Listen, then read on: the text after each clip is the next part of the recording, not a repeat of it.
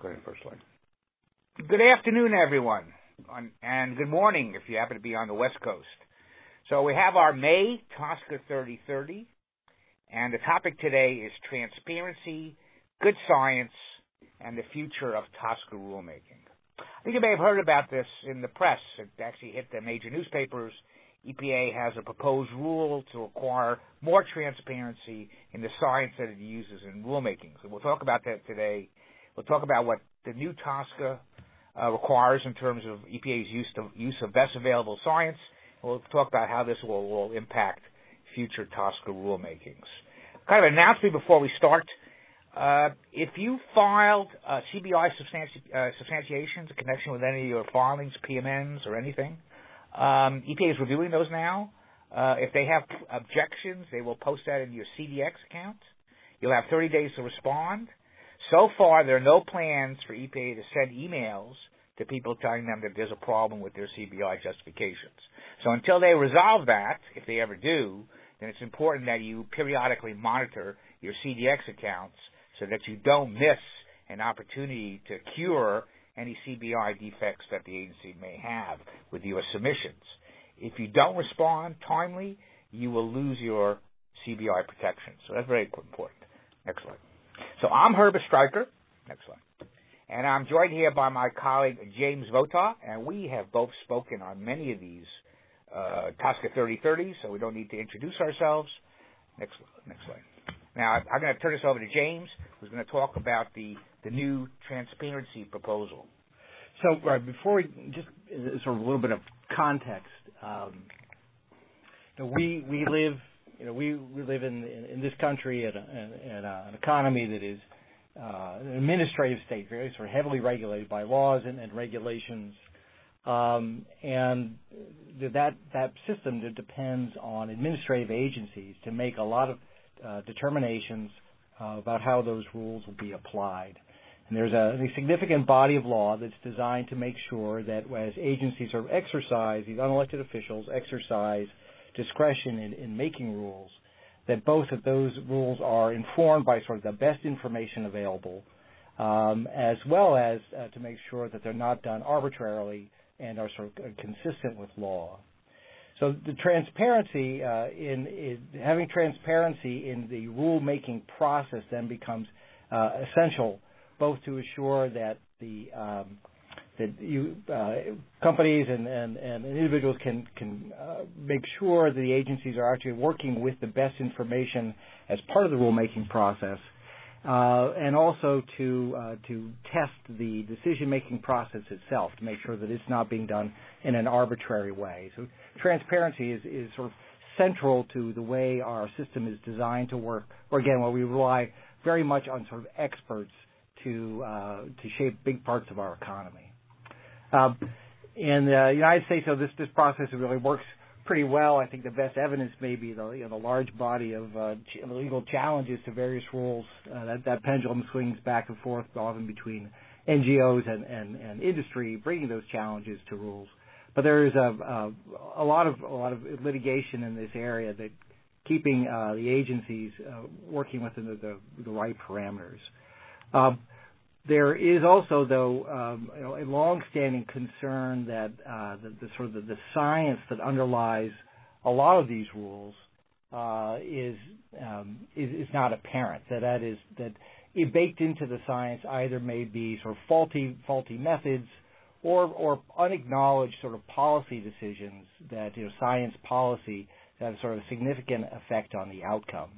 And there have been a number of efforts sort of over time to affect the way rulemaking is done to try and sort of surface, again, both the underlying science, but as well as the sort of science policy choices that are there in the form of assumptions or the way analysis is done on studies, or even the selection of studies, so that those policy choices, those normative subjective pieces, are also apparent and can be assessed as part of looking at the overall package. So, and I think that's sort of in 2000 or so, 15 years ago, we had the Information Quality Act, which was one of the first steps to try and bring more regularity to the way good science was evaluated and used in the decision-making process. It provided an administrative path to challenge some science uses of science, but not with a lot of teeth. So we've got actually a lot of better guidance, but in the end, it's sort of limited efficacy in enforcing, I think, the use of good science. This sort of brings us to where we are now. We see in this age of the current regulatory reform era, EPA has proposed the transparency rule, which, and we'll go through the details, but it's taken sort of a narrow slice of regulatory science and is going to require, at least for those studies before EPA can use them, that the data be publicly available as well as sort of the underlying assumptions, so that they can be tested and are subject again for both looking at the right information, but also making sure that the process that's being used is a proper one and can at least be tested. So the proposal is applicable to dose and response data and models used by EPA, where it underlies sort of the pivotal, and we'll go through these pieces, but the pivotal science decisions that underlie significant regulatory actions. And for those studies, the requirement will be, before they can be relied on, that the underlying data and models need to be publicly available so they can be validated by third parties. So the first cut then is that this is only going to apply prospectively, not looking backwards, prospectively, looking only at final regulations. So we need to have this data available by the end. And then only to the significant regulatory actions. So these are those where there's an annual impact to the economy of more than $100 million a year. So things like national ambient air quality standards, but not to smaller level decisions. We'll talk about things like individual, like PMNs likely at this stage under this rule. So it applies to the the most impactful regulatory decisions. It only applies to dose response data and models. So this is sort of classic kind of toxicology data. So it wouldn't apply to other kinds of important modeling that really affect the impact of rules, like economic costs, looking at fate and transport, a lot of other kinds of regulatory science that is important to the effects of rules, but are not going to be touched by this rule as proposed. And it only applies to, this is an interesting concept, sort of the pivotal regulatory science. So it is these studies or subset of studies that really are going to determine the regulatory, like a health level or the health benefits, for example, that go to measuring the costs of one of these major rules. So it's not all the pieces, really sort of a subset. So it doesn't apply to individual party adjudications, enforcement activities, or individual kind of permit proceedings. And overall, and we'll talk about this, but the idea here is to change the overall agency's culture around data and transparency. And this is not sort of a new theme. We saw some of the earlier attempts to bring this into the process.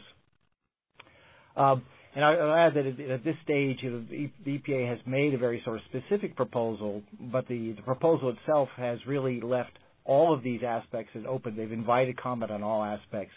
So I think as you're thinking about this going forward, it is to think about what we have as sort of the first paragraph of this slide, that how do we effectively change the culture in a practicable way to get to sort of the best science applied in decision making. But it doesn't apply just to dose and response data. There's also a requirement for the agency to dig down when they do their analysis, to look and to sort of describe and surface all of the underlying science policy assumptions that go into their modeling and the analysis of data, and then to test that and show either by using different assumptions or other aspects to try and show the level of uncertainty around the conclusion, and then the significance of the assumptions, the science policy choices that have been used to show how that affects the outcome. Again, so that it gives, I think, a fuller picture how any sort of critical piece of a critical study is going to affect the agency's conclusion. Also require independent peer review, and there's a lot of OMB guidance already around that concept. So in practice, I think the idea would be that if this or something like this were in place, then EPA would move much more towards relying on peer-reviewed information and standardized methods, where it would not be sort of going back and looking at the assumptions underlying the assumptions underlying models, things that have already sort of been pre-vetted as good procedures. And then studies where the data is available. It also provides for a waiver where, in those cases where there is not using only publicly available data or studies with publicly available data is impracticable. One of the key pieces that really keep some data out of the public eye are the idea of business confidentiality and privacy. This is certain data developed by businesses, and then personally identifiable information associated, like epidemiology studies or other things. And so the rule anticipates that the agency would use a variety of means to try and get as much of that information, available in the record, but still protecting both sort of business proprietary interest and then personal privacy as well. And there are a variety of techniques for doing that.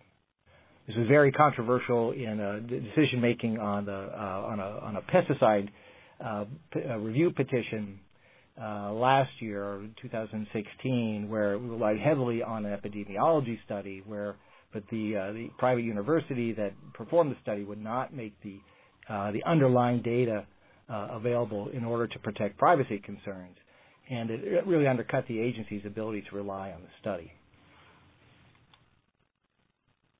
Okay, thank you, James. So, as James mentioned, there's a comment period, which is right now set for May 30th.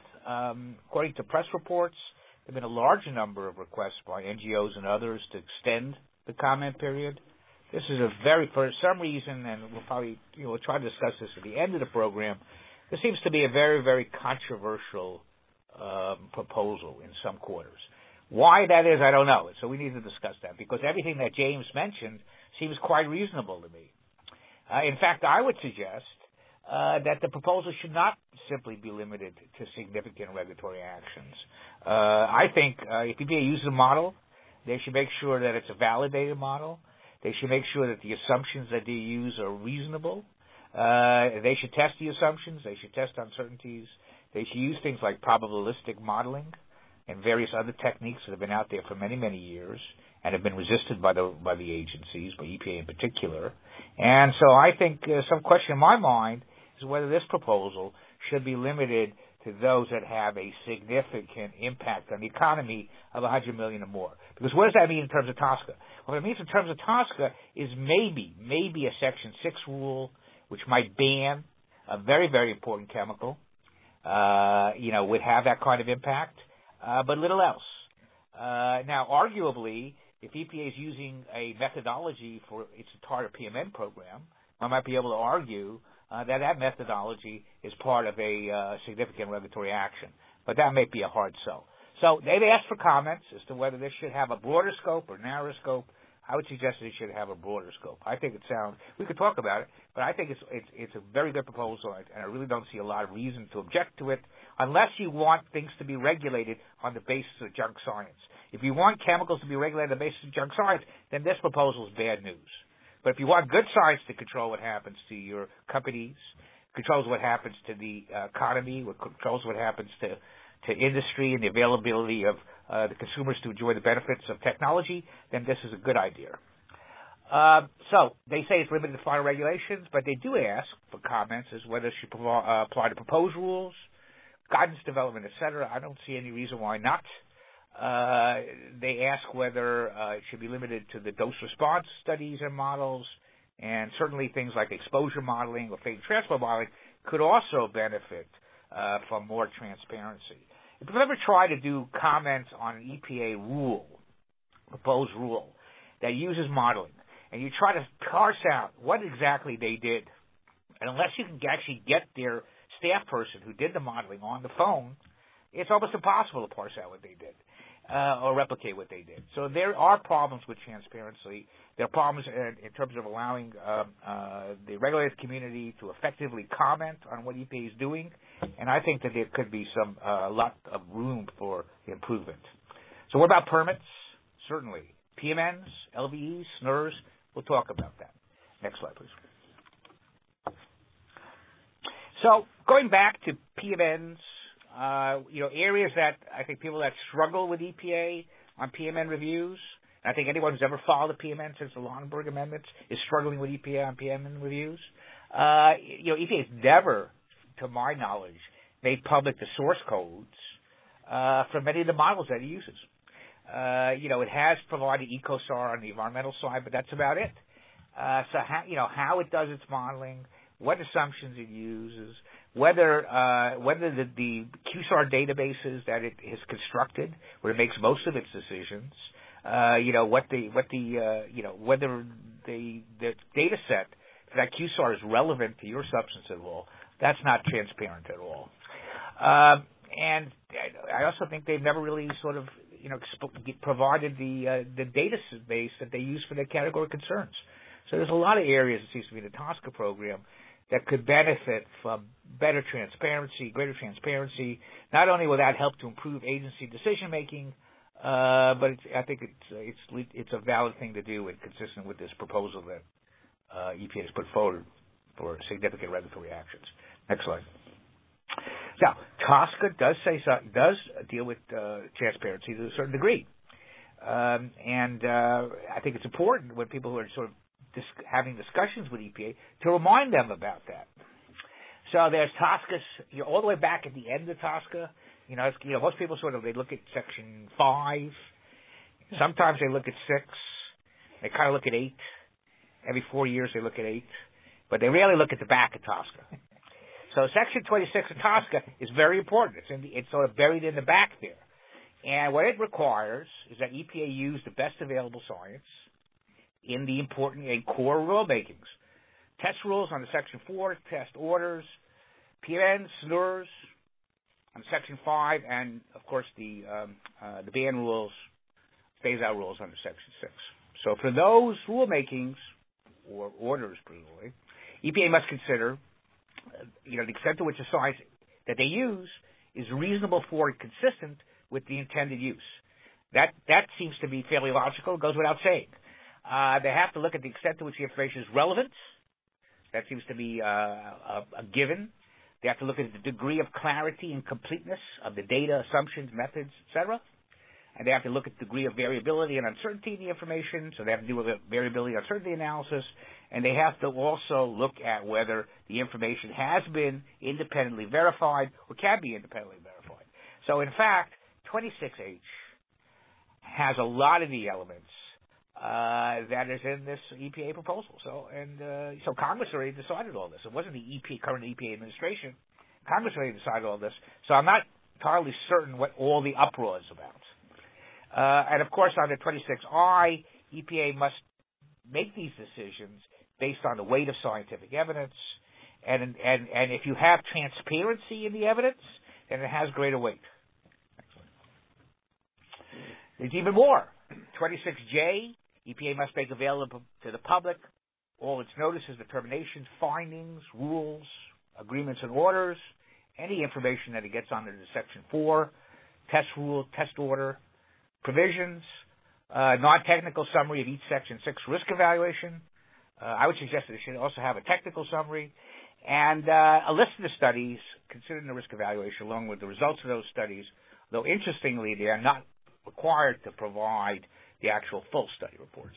Now, that's an interesting question, because if I was sitting in as a judge judging one of their EPA rule under substantial evidence, and I didn't have access to the studies, assuming I was interested, and there are occasional judges that will read these things, I might say, well, how do I know, what information the agency based their decision on?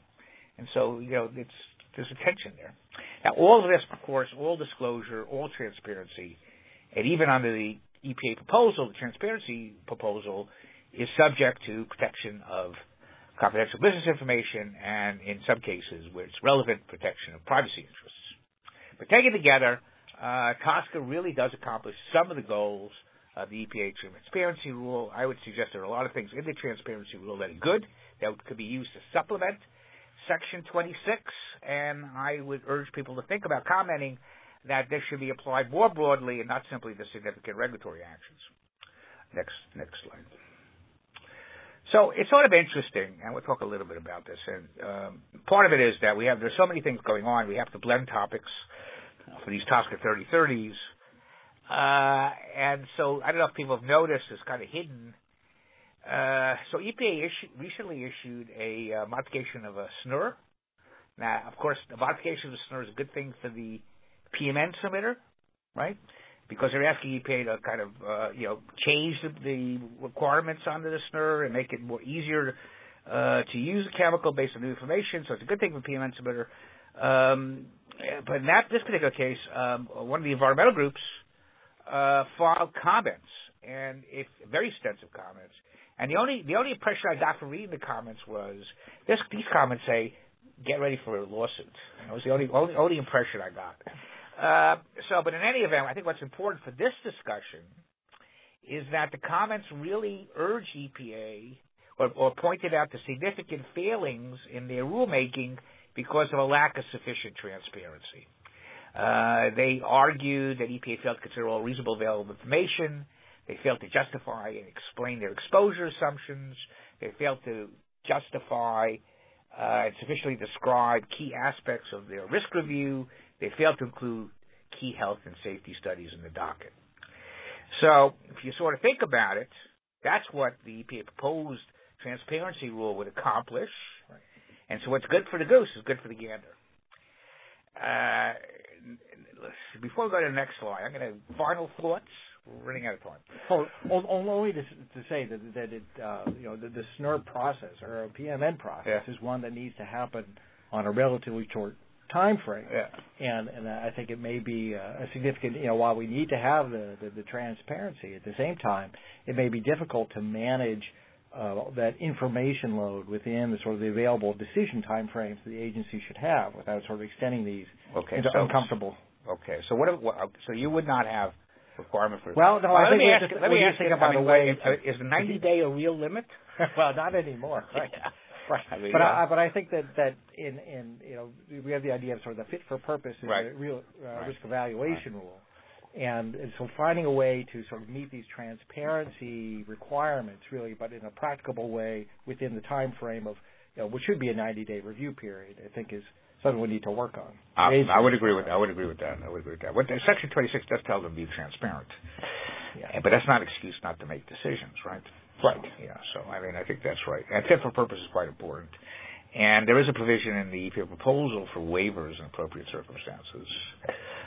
But I think that's sort of maybe another proposed rule that is sort of more tailored to kind of permitting actions. Maybe that's what industry should urge. So this is fine what they have here for significant rulemakings that have a $100 million plus impact on the economy. But what they really should be urged to do is, this is such a great idea. Let's have a more tailored proposal for less significant regulatory actions. Right. Or tailored either to, these are blocks of things, so that the way that studies get used, it becomes more of the norm when studies are done, so beyond EPA, that there is, greater emphasis on doing sort of showing the uncertainty, showing, the way the different assumptions sort of played in. That really sort of flows back to the folks who are doing studies. Yeah. So let me sort of ask you a question, though. There's a problem with the PMN reviews, as I understand it, is that a lot of the information EPA uses is CBI, right? So if you ask them, they tell you that, they have a concern of X based on analog information. Then you ask them, well, what analog did you base that on? And they say, well, we can't tell you. So how do you reconcile the tension between being able to test their assumptions and a court being able to review what they do? I'm assuming if I was sitting in a court and EPA said, well, we can't tell you, what we did because it's all CBI, how would that play out? Well, and I think that is not answering your question yet. Yeah, but answer a different question. But I think that sort of the idea that those provisions will be used to stop science is the concern. That I think there's some concern that this rule is really designed to keep the agency from using studies that might show sort of maleffects. This is really sort of a shield, a guide, in the guise of good science, or trying to protect good science. And so, as the rule goes forward, I think I think there are lots of ways to sort of address that kind of concern. I think right. It may be over. Right. So, right. I don't know. You don't know what to do about the CBI problem? Well, part of it is, I guess we'll see what shakes out when after EPA parses through all the. There'll be things that are, all the active, inactive chemicals. I mean, presumably I don't know how current their databases are, quite frankly. I mean, whether these things were constructed in the 70s or whatever they are. And I think that the CBI review process, I mean, it may be that in the end that a lot of these CBI claims from years ago are going to, in fact, be more difficult to sustain today. It's possible that some of these chemicals no longer need CBI protection. They may not be in commerce. They may have been long disclosed, and so maybe they don't need CBI protection. But of course, obviously, when there's legitimate CBI protection, it needs to be protected. Right.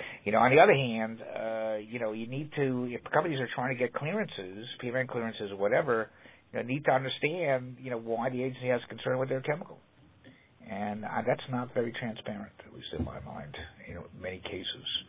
And so I think it's, kind of, Well, no, and I think we use actually in other contexts as a way, there may be ways to have sort of a third party involved. So maybe that the third party company doesn't get to see it, but they can have an independent evaluator or someone else who's going to be a consultant or other who will be under a non-disclosure. That's actually an interesting idea. So since the agency proposed a substantial increase in the TSCA PMN fees, then they could probably have extra money to do something like that. Anyway, so next one. So our next TSCA 3030 is in June. I don't know what we're going to talk about. I think we should probably talk about the Second Circuit case. So the new chemicals challenge. Yeah. Why don't you talk a little bit? Give people a minute of that.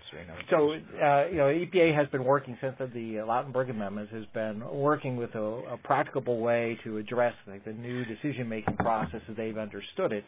And a series of public meetings culminating in one in December where they announced a new procedure for what used to be the old non-5E SNR, where they had concerns with not with the intended use, but the foreseeable other uses, that in those cases they would, instead of doing an order and then issuing a SNR, I think as some have suggested they were required to do under the new statute, they instead would, just before the chemical could be commercialized, they would just issue a SNR, sort of a one-step process.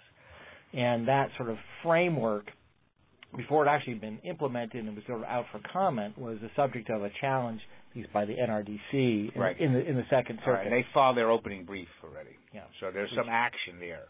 Sure. So June 13th, maybe we'll talk about that, unless there are more lawsuits going on. And then I just want to remind people that we have an OSHA 3030. That's on Wednesday, May 30th. And we have a FIFRA 3030 on, I guess we'll have a next date. Sure. And if anybody else wants another 3030 or something, send us an email.